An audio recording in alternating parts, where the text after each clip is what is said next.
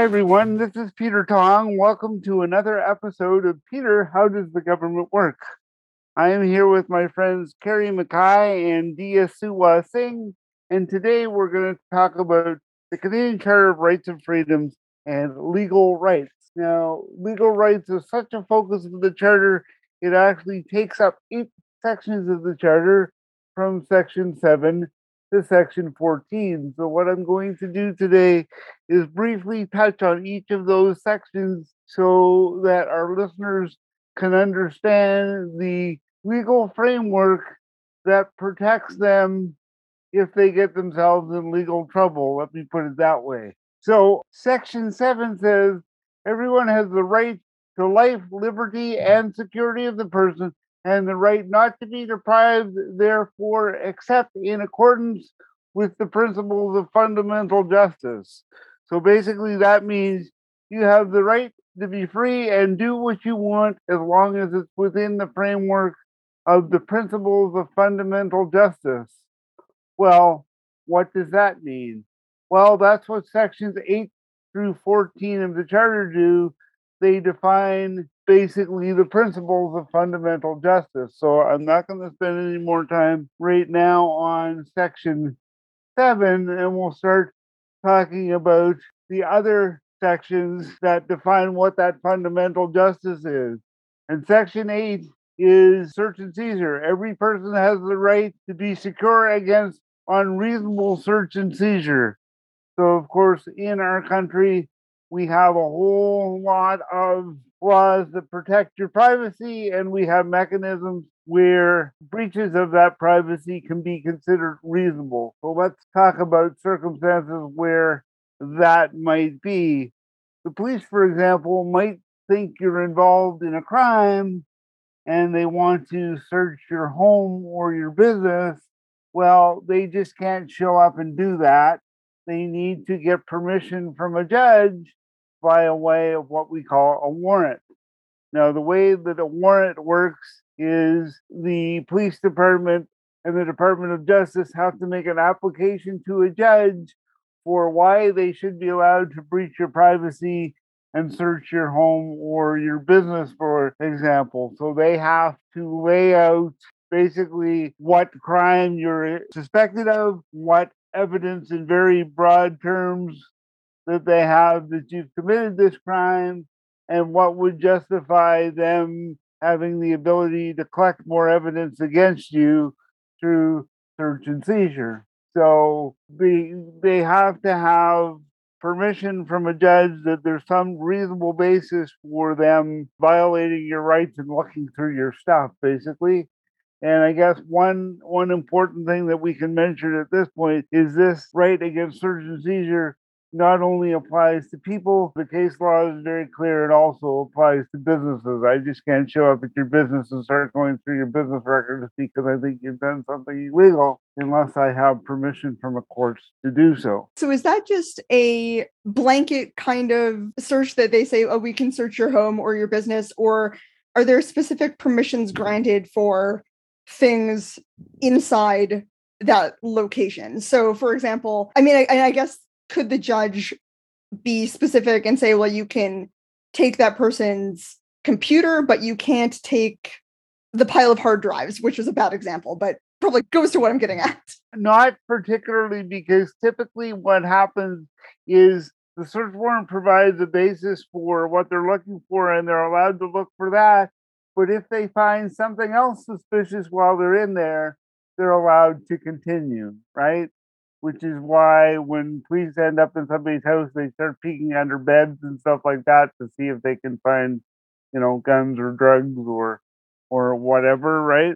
And of course, there's a lot of case law in this country, and I presume most other countries around search and seizure. And the big one in this country is drug searches, right? Because if you read most police reports, most policemen are equipped with a better nose than a search dog because they've never stopped a car where they haven't smelt the smell of fresh marijuana, which gives them an excuse to look further into what's going on in the car without a warrant. So that you can decide for yourself whether that's a premise or not, right? And there's also the other thing that we should touch on when we're talking about search and seizure is that your expectation of privacy changes depending on where you are.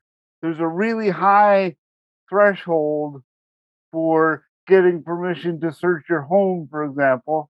The old expression, a person's home is their castle, holds true in Canada, and your expectation of privacy in your own home is very high. Your expectation of privacy while you're walking down the streets is much less so. So police will often stop somebody, and although on the surface they may not have the legal right for search and seizure, they will say, well, we needed to search this person for officer safety because they might have been carrying a gun or a knife, which Right. ultimately allows them to do a pat down and a search without any other premise for the search. And then, gee, magically they found a bag of drugs or whatever, while they were searching for officer safety. And there's been some really interesting cases around that. For example, are you allowed to search through somebody's backpack because there might be a knife or a gun in there? The current cases say probably not, as long as you can take the backpack away and secure it. Okay, then it's no longer a danger to you. Right. So you don't have the excuse without a warrant to go through it. Interesting. But for the longest time, while these cases were evolving, of course, police would stop somebody on the street and shake them down completely and go through their backpack and their sneakers and, blah, blah, blah, blah, blah. So is that really where the limitations then come in, or is it interpretation, or is it what the judgment is at that time, like in terms of the application, or all the above? Well, how can I answer that? I guess the argument of the police officer is always about safety, right? And it's their interpretation about how far they're allowed to go. And then if I'm a defense attorney, I'm going to push back against that and say, you had no reason to go through that backpack. It was in your possession. The person of interest could no longer have access to it or its contents. So it no longer contributed to your safety. Right? So you didn't have a right to go through it. And there's been really funny cases where, we had to pat this person down because the pocket in the front of their hoodie looked bulgier than it should have been, and all those kinds of make it up on the street kind of things. But so the reason that they may be searching the person may be just kind of an arbitrary sort of excuse because they wanted to search that person. Yeah, exactly. And we still see that, and we probably always will, because, that's the dynamics of day-to-day policing. But the real legal procedure is go gather your evidence, go to a judge and get a warrant for why you need this evidence, right? And an interesting one that I've never agreed with is if a man particularly is accused of sexual assault and they're taking into custody, a medical swab could be taken of their genitals without a warrant, because it's considered to be urgent before, something can happen to cover up that evidence. I've never agreed with that, but that's the current state of the law. You could imagine if the same procedures applied to women, I don't think that would be allowed to go forward. Wow, that's here you're required without a warrant to provide us with a swab. Well, mine's a little shaken here. Is it then a case of like what becomes admissible later, or is that just like because that's within the right or the parameter, then that is what it is? Search and seizure always become part of a criminal case if it's involved. There's always an argument on whether, even if there's a warrant, we, as a defense attorney, I may challenge the basis for the warrant and say, because I'm allowed to ask for a copy of that warrant, so I have the same information that was presented to the judge before the warrant was issued. I can challenge that warrant if there's something in there that I think is untrue or exaggerated, or that the judge issued a warrant based on incomplete or incorrect information. I can then have that warrant quashed, and any and everything that came into evidence as part of that warrant would then get thrown out. Yeah, makes sense. It's the same as the fresh marijuana cases, right? You have to argue that, that Officer Smith is not a trained German Shepherd. He probably couldn't smell fresh marijuana out of the half an ounce that was in a plastic baggie in the back seat from 30 feet behind the car. Yeah. and that it was a premise to shake down whoever was in the car. So how does Wow. that work in terms of like stopping vehicles, for example? Like if they're driving completely normally and there's seemingly no reason to stop them, but the police are just on their tail and want to stop them for whatever reason. Right. How do they or can they do that? Did the police have the ability to just pull anybody over at will, or do they have to have a reason to actually pull them over? Well, they're supposed to have a reasonable suspicion of something, but it's another case where, oh, I saw them swerve a bit, so they might have been impaired, or the rear left taillight was intermittent, so I had to stop them for safety reasons. I was going to say, you always hear about the taillight. It's always the taillight. Well, I want to be a bit careful here because I don't want to be too disparaging, but I'll say it this way. The rumor always was that policemen, if they didn't have another excuse, were always famous for breaking a taillight on the way by. Oh, right. I think I remember hearing stuff like that. Right? Yeah. So that they could say, well, that taillight was out and we had to stop them for safety. But the reason the taillight was out, by the time it gets to the court is because they happened to hit it with their nightstick on the way by. I'll just say that as a rumor, right? Well, I mean, but that does fairly frequently come up in, if you watch like true crime series or whatever, that's the prime example that they give for pulling a vehicle over, right? So whether or not it's true in practice, it certainly comes up in things that are alleging to document what has actually happened in a case, right? And funny how typically it's the driver's side taillight because that's the side of the car the police officer was coming up the car on, right? Right. Just thought, yes, of course it is. Yeah. Saying, or anytime that there's a police incident where the police officer unholsters his gun, you'll always see in the police report that someone yelled gun. Well, guess who yelled gun? Probably the police officer.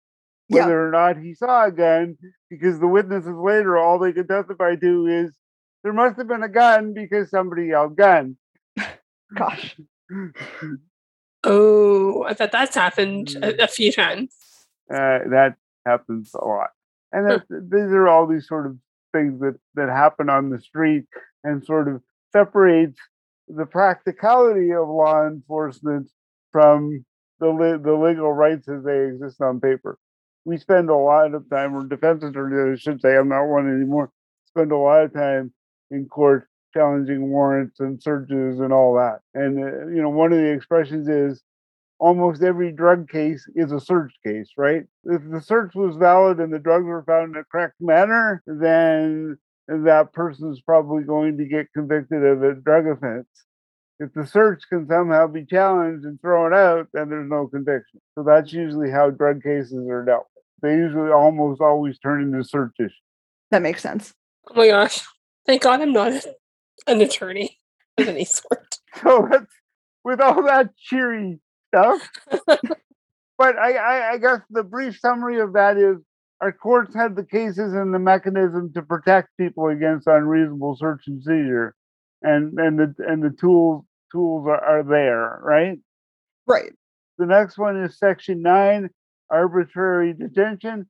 Everyone has the right not to be arbitrarily detained or imprisoned, which is why in Canada, if you're arrested or detained, you have to be put before a judge or a magistrate within 72 hours to see if you should be released on some conditions or what we call bail, right? And so the police have up to 72 hours to put you in front of an official, but no longer than that. So they can't just sort of tuck you away for days or weeks at a time. Do most things come down to the wire? Do they most things come down to that 72 hours, or is it all? No, basically the only reason it's 72 hours is you might get arrested on a Friday of a long weekend and we can't get you in front of a judge until Tuesday. Gotcha. Typically, if you're arrested, you're either released on conditions by what's called consent, where the defense attorney and the crown attorney agree that this person can be released and they set conditions, or they're in front of a judge usually within 24 hours. Like if you're arrested on a Wednesday, Thursday morning, you're going to be in front of a judge for a bail hearing. And was that why, in the case of and I should note right now that we're recording this on April 30th, and there is currently another occupation happening in Ottawa, so we'll see how that turns out. I'm sure it will come up in discussion as time goes on. But is that why it was kind of notable in the first occupation of Ottawa that, am I correct in remembering that people were able to be seen in front of a judge on that weekend? Is that true that happened? It Yes. certainly was. And that was notable because it doesn't normally happen. Yeah, and it was pissed because of, shall I even just say it? The kind of people? I'm going to just say it. The kind of people involved. I'm just going to put that out there. Yeah, but the Ottawa court system actually set up special courtrooms and whatever so people could be considered for release right away. And I have to say, I agree with Dia that if it's been a different, like a Black Lives Matter protest or something, that may not have happened. But that, again, Yeah, because I was going to say, like, was there, other than it being generally a bunch of middle or upper middle class white people, like, was there any other administrative reason that they might have had to do that? Like, was there just not enough space to hold all these people? Or, like, was it just, the overall situation that led for that to happen? I think they talk about it in the Docket podcast, Carrie, that you had sent me. I think they talk about the rationales behind that timing and what, to Peter's point, what was put in place, like in preparation of such activity, and then other things that sort of were just able to happen. Right. I guess that doesn't quite answer the question, but that's what I recall. Yeah, no, that makes sense. And I will find that podcast again and link it in the show notes for everyone. And I will say that I love the Docket podcast. Michael Sprout and Emily Tamman are fabulous. They're both lawyers in Ottawa and do really great work on all sides of things. So yeah, so I'll make sure to link that, but I definitely need to go listen to that again. I don't know if they set it up again. I don't know if Peter's aware of what they did this time in preparation. I assume they would have done the same thing, and I think we kind of dismissed it on they were treating these folks as a special group, but I think legitimately there were concerns about the volume of people that were going to have to be processed through the legal system, right? They set up some ways to move things through because, frankly, most people that were involved in those protests were likely to be candidates for release. Conditions could be set where they could live safely in the community. It was only sort of the leaders and the most militant who were felt that they wouldn't follow conditions set forward by the court that were detained. The basic overriding thing out of their bail hearings, I guess, was the court felt that they couldn't set conditions that these people would follow, so they weren't going to release them back into the community. Right. Got it. Yeah. And did that apply equally to people who were from Ottawa joining the protest versus people who were from outside of Ottawa? Because I know a lot of the people who were not from Ottawa were released on the condition that they leave Ottawa within 24 hours and leave Ontario within 72 hours, I believe it was. I presume that did not apply for residents of Ottawa. And do you know how that worked? I don't know what conditions would have been set on their bail for people with conditions of Ottawa, but there might have been conditions like they weren't allowed to associate with, and it would have been a list of the leaders of the protest, right, or something like that, or they weren't allowed to. It may have even gone as far as, not allowed to associate with particular people, or not allowed to do, or not allowed to congregate in certain places, or all kinds of things, right? Bail conditions can be fairly broad, basically trying to set conditions so people couldn't start the protest up all over again. Yeah. So the next few sections talk about what your rights are if you get arrested. On arrest or detention, you have the right to be informed promptly of the reasons therefore. In other words, you have to tell me what I'm being charged with. You can't just say we're arresting you because we think you did something bad. Now, typically when that's done at a very early stage, and that may actually be done by the arresting officer at the time where they're reading somebody's rights to them, they will say you're being arrested for example, assault, and they typically say something like, or other similar crime. So if as they're investigating, they find out more things, they can add more charges, but you need an indication on what you're being detained for. You have the right to retain and instruct counsel without delay and be informed of that right. So when you're arrested, you're allowed to call either your attorney and retain them and get instructions on what you should do, or if you don't have an attorney or your attorney is not available, you can speak for a staff lawyer for legal aid in your province who will give you basic instructions on what you should do now that you've been arrested and detained. And the very short version of that advice is don't say anything, right? You have a legal right not to incriminate yourself. You have a legal right not to testify in your own trial. And when the cops are interrogating you, you should use those rights. Okay, burning question. I want to know how many people have personal lawyers that they're just like ready on the hop. Just like, I mean, I'm a personal lawyer, but I'm not a criminal lawyer. So like, I don't know, like, it's not like a real estate contract. So what happens then? You just hope that they pick up the phone and get you somebody else. Come on, Dia, you don't keep a criminal defense attorney on retainer?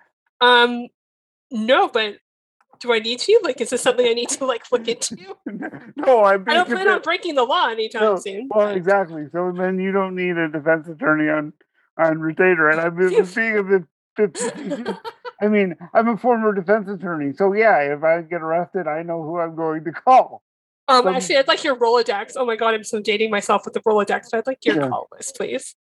Yeah, but most people, I have to say, don't, unless they're long involved in the system, don't have a lawyer, and they end up talking to a legal aid staff lawyer, and they get the very basic advice to say, don't say anything, because you know where police collect most of their evidence. I guess people saying something. Yeah.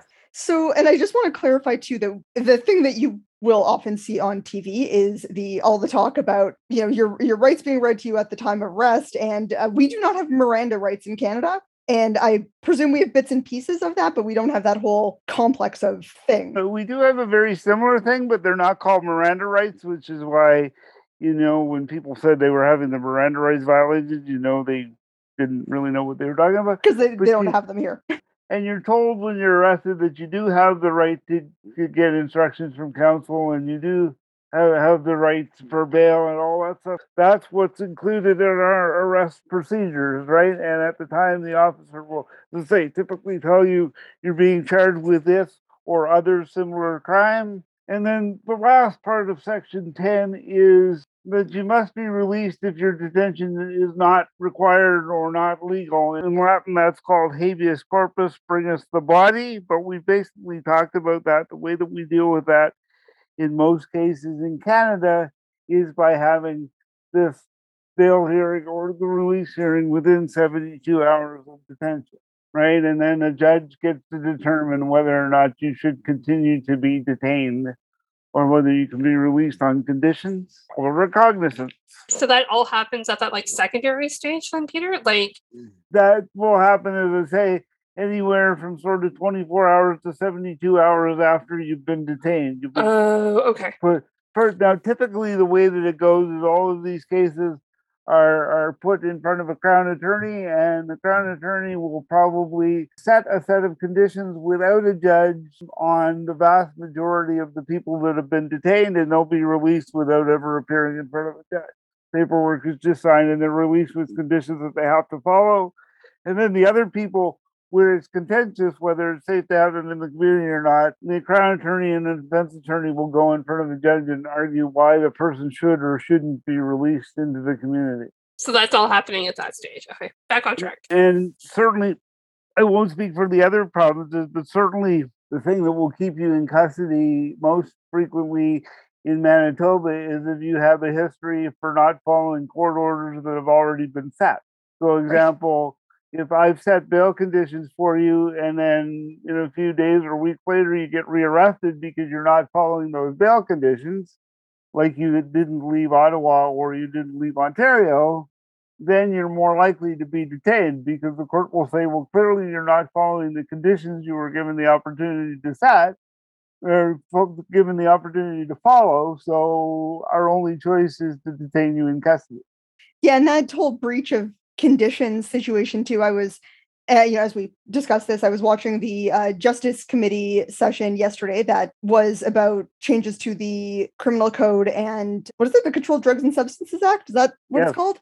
And and that was one of the big pieces of that was the fact that, if somebody is released on conditions and then they are found to be using substances, they are basically in breach of their conditions and immediately end up going back to jail. And when we're talking about something that many of us would classify as a health issue rather than a justice issue, that is problematic. And, the conversation about reforms going on there. But yeah, it's interesting what things can be considered as breaking the conditions of your release, whether that is talking to somebody you're not supposed to be talking to. I'd be curious in the case of especially in terms of the Ottawa protests from a few months ago, I guess, what is that kind of made up of? It's like, so if you say you get a text from somebody that you're not supposed to be talking to, but you don't reply, are you still okay? Or can they pull you back in on that? Yeah, no, in that case, you would still be okay. Where it becomes a challenging issue sometimes is sometimes a current attorney will try to set a condition like you can't be associated with any members of this particular street gang. Well, that's too broad. Right. Right? Because how do you prove that I knew this person that I was talking to was a member of that particular street gang, right? Yeah. Or whatever. And sometimes it goes down to somebody that's got a long history with gangs. There might actually be a list of names in the release conditions that says you're not allowed to associate with the following, 5 people, 10 people, whatever, who are known gang members and whatever. And the courts see that as specific enough. So then we move on to sort of legal rights in Section 11 for those charged with an offense. So what rights do I get if I've been charged with a criminal offense? Remember, this is criminal stuff. So we talked about this. You get to be informed without unreasonable delay of what you're being charged with, of the specific offense. You get to be tried within a reasonable time. And the Supreme Court has said over the last number of years that they basically have 2 years to push your case through the court system. If not, that's an unreasonable delay, and the cases, regardless of the charges, regardless of their severity, could be dropped unless there's a legitimate excuse of why this is taking more than 2 years. Out of curiosity, was that happening more during the pandemic, that they would be able to use that as a rationale for why people were not getting moved through as quickly as they should have been? I honestly don't know the answer to that question because I haven't followed. I can tell you that before, the whole reason that the court made these rulings is there were court cases where people were being detained and it was taking, 3 and 4 and 5 years for the case to make its way through the system while the person still hadn't been convicted of anything and was being detained. So the Supreme Court thought that was way too long and that was unreasonable. So then the justice system spent 5 years scrambling to speed up their processes and concentrate on the cases that they were really concerned with to try and deal with this backlog. It became the sole focus of courts all across the country for months and years to try to move cases through, because serious cases were getting dropped just because they were taking way too long. So, out of curiosity, just for your opinion on this, do you feel like, as somebody who previously practiced in this area, do you feel like 2 years is fair or reasonable, or do you feel like it should be expedited further from that? I think 2 years is the right balance. I mean, 2 years is a long time, but cases are often complex and difficult, and just gathering evidence and preparing a defense and all that can take time. So I think 2 years is about the right balance. That makes sense. And that would be what my thought would have been as well, because it is, like you said, complex to build a case and develop that strategy for when you do go to trial. But, I was, really just curious from your perspective how that fits into both a person who is, potentially sitting there detained, into their perspective, as well as yours as somebody who did defend those people, right? So that's interesting. I think 2 years is about the right balance. So under 11, you have the right to be tried in a reasonable time, which we just talked about. Not be compelled to be a witness in the proceedings against that person in respect of the offense. In other words, you can't be compelled to testify against yourself. Right. Right? You're presumed innocent until proven guilty. Cannot not be denied reasonable bail without just cause, which is why we have bail hearings that go in front of judges. Section F talks about military tribunals. We'll skip that. Has the right not to be found guilty on any act or omission unless at the time of the omission it is constituted an offense under Canadian or international or war crimes law. So, in other words, it's probably not criminal if you made a error of omission, except in circumstances and in circumstances I can think of, if you're not appropriately caring for and feeding a child, that kind of omission is a criminal offense. Legitimately forgetting to lock the safe and having all your boss's money stolen is probably not a criminal offense. Makes sense. It might get you fired, but it probably won't get you arrested. But if you're not feeding an perfect. Yeah. But if you're not feeding or caring for a child, that's an omission that's criminal. So there's just an example of sort of the two differences. H, if finally acquitted of an offense, you will not be tried for that offense again. So in other words, as the state or as the crown attorney, I can't keep coming back and trying you over and over and over again if you've been found not guilty. Now, this is the last one. I is an important one too. If found guilty in an offense, and if the punishment of the offense has been varied between the time of the commission of the offense and the time of sentencing, you're to benefit from the lesser punishment.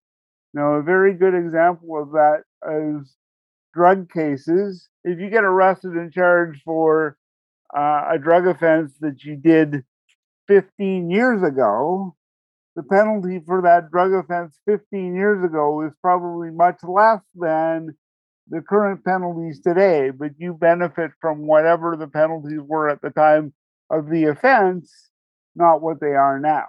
And when you think about it, that makes sense because you can't be held responsible for a risk that didn't exist at the time you committed the offense.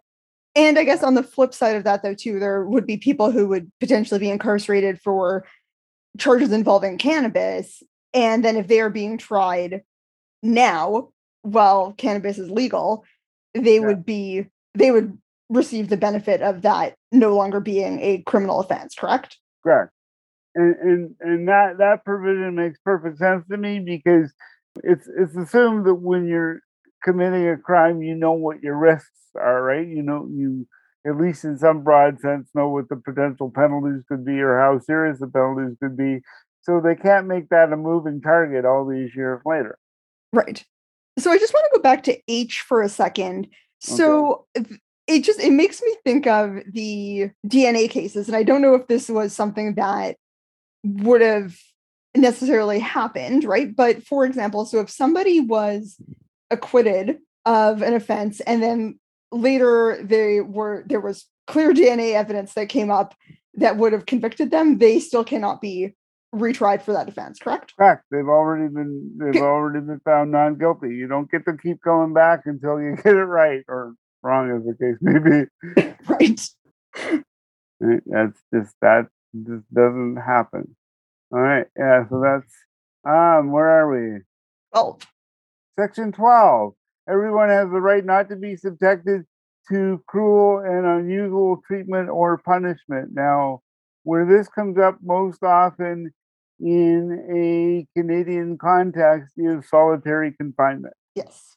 Right? Solitary confinement is considered to be a severe and cruel punishment and should be used only for very limited periods of time over conditions like safety and should not be used administratively as sort of additional punishment.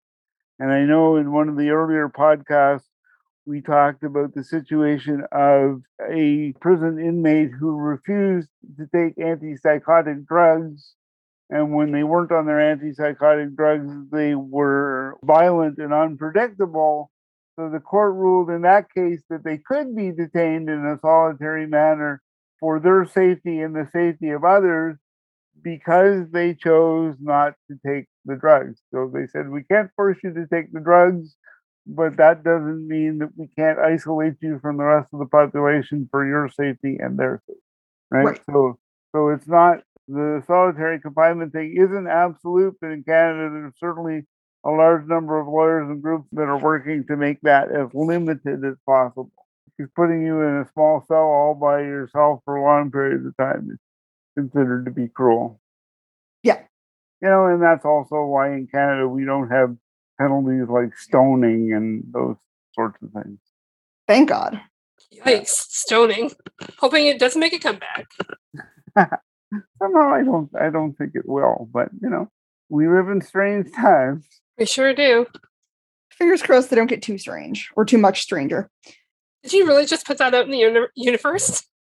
Do not even the gods. You are the one who said, hopefully that doesn't make a comeback. So okay, I guess I'm gonna have to live with that karma. Just putting that out. Section 13, I really like, protection against self-incrimination. So if I'm testifying in one criminal case, the evidence that I give that might incriminate me in something criminal can't be used against me, right? So if I'm testifying again, I'm coming back to the drug cases because they all fall so well into these days. So I'm being called by the prosecution because the person they're prosecuting used to be my drug trafficking partner, and I testify to that. The police can't then take my testimony to prove that I was a drug trafficker and arrest me for that. They can go back and find other ways to prove that I was a drug trafficker and arrest me based on that, but they can't arrest me based on my testimony in the other case. Yeah, I mean, it's not the same, obviously, but it kind of links back to the point that you don't have to testify in your own trial, right? That's right. Kind of related, yeah. Yeah, and you can understand why they need to make this kind of provision, or there's a whole bunch of people that aren't going to testify because they're not going to get themselves, hung up in criminal proceedings because of something that's going to come out in court, right? Right. Now, frankly, if people are concerned about that, they may not testify anyway, or if they're compelled to testify, they may have absolutely no memory of what happened.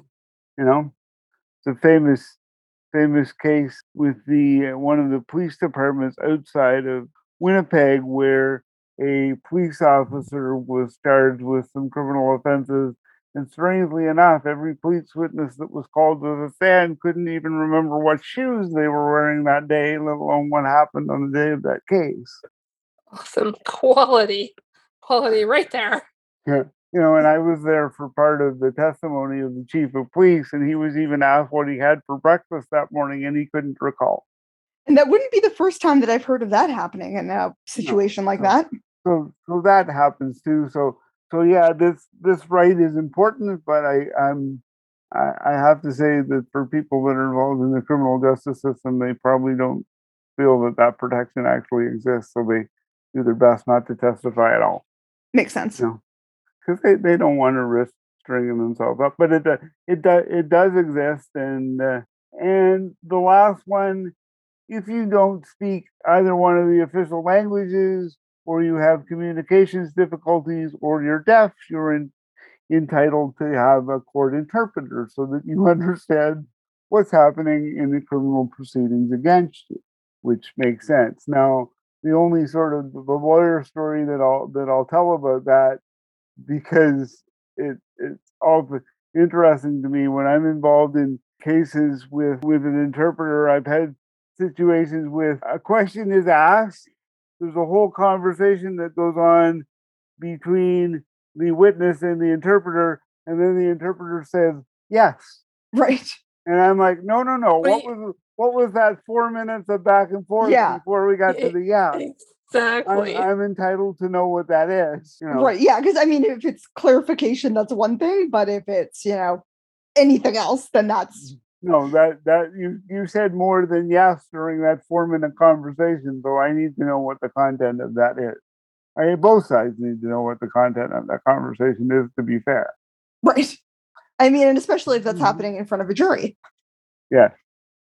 And it often does, and but I mean, I understand why that right is there, and it should be there. If you have proceedings against you, it's only fair that you know what's going on, right? You Yeah. wouldn't want either any of us to be standing trial in a language that we didn't understand, so we didn't know what the proceedings meant. Absolutely. And those, and a very brief overview, are the 8 sections that talk about your legal rights in the Charter. So it's basically sort of what people have a broad understanding of. If I'm being charged with a crime, I have a right to know where it is. I have a right to be in the community, either with no conditions or on conditions, unless there's a justifiable reason that I have to be detained. I have a right to be tried fairly and quickly, and all the other stuff for collecting evidence and whatever that goes with that. My privacy is protected to a certain level. The fact that I don't have to testify against myself is protected, and things like that. And just from what we know of television or movies or the police, I think that's what most people understand. Yeah. Because a lot of sort of crime drama and stuff happens around when these rights are not being followed, right? When a police department or somebody like that does something unfairly, or stuff like that, and that's where these stories come from, right? And that's what I have for legal rights for now. Wow, that's a lot to get stuff. It's a lot, but I think it's also sort of a part of rights that people understand a fair bit about. They understand sort of what the police and the justice system, at least in very general terms, are allowed to do and not do. Yeah, because I think we have a fairly clear understanding of just like how the process is sort of at least supposed to work, right? Like people know there's a general order of operations in terms of what happens upon or following a person's arrest, because we've had that illustrated in the media. But and then of course, if there's notable cases that do actually to an extent unfold in the public eye, which doesn't happen very frequently in Canada, but it does occur sometimes. Oh, I know one that I sort of skip by quickly is that if the crime that you're charged with has a maximum penalty of 5 years or more, that can be put in front of a jury. But typically in Canada, the only cases that must go in front of a jury by tradition are murder or manslaughter. Oh, interesting. And that's very interesting. I didn't know that either. And they must have a jury. In a lot of other cases, we find ways to avoid juries because judges know a lot more about the law than juries do. So, for instance, if I'm making a technical legal argument for my defense, I probably want to do that in front of a judge and not in front of a jury. So who ultimately gets to decide if it's a judge trial or a jury trial? Ultimately, it's typically the Crown Attorney, because they can do something. For example, there's a mechanism called direct indictment where you can be indicted to a higher court directly and put it in front of a jury. But typically that's negotiated back and forth on what's appropriate and why a defense team or a prosecution team might want to have a jury. We see much fewer juries in Canada than we do in the United States. They have much more of a tradition of you have the right to be judged by 12 of your peers. Right. Sounds like a lot more jury duty overall. Yeah. But we tend to put our system a lot of trust in judges, as I say, particularly if I'm having a technical legal argument on why they haven't made their case. I want a judge to make that decision, not the jury, because despite all the explaining in the jury instructions from a judge, they're going to have a more difficult time understanding that argument, not because they're not smart people, they just have no training. When they may not understand the implications of the technicality I'm trying to argue. So I think that's everything that I can think of out of those 8 sections as a base. I mean, we could literally spend days on each section and look at individual cases and whatever. But in the context of this podcast, I don't think that particularly helps people the fine details of a particular case or a particular right. Oh, come on. You don't think the people listening want like a 40-minute episode about each section of the legal rights section of the Charter? I certainly hope they don't. They want like the mini seminar series. I think if they really want things at that level, they should consider going to law school. We'll not be providing that as a Cole's Notes version of this. Well, thank you, Peter, for enlightening us on the lengthy legal rights section. I know the previous episodes we've gotten into more than one section of the charter, or one, I guess, basket of charter sections in an episode, but I think it was good to kind of more thoroughly go through those legal rights in one piece rather than mixing them with That's other definitely true, because A, these rights are so important, and B, they're almost half of the sections of the charter. So yeah. Although they're all interlinked. Thanks for doing that, and thank you everyone for joining us, and we will see you next time. My pleasure. Take care. Thanks, Peter. We'll talk this week.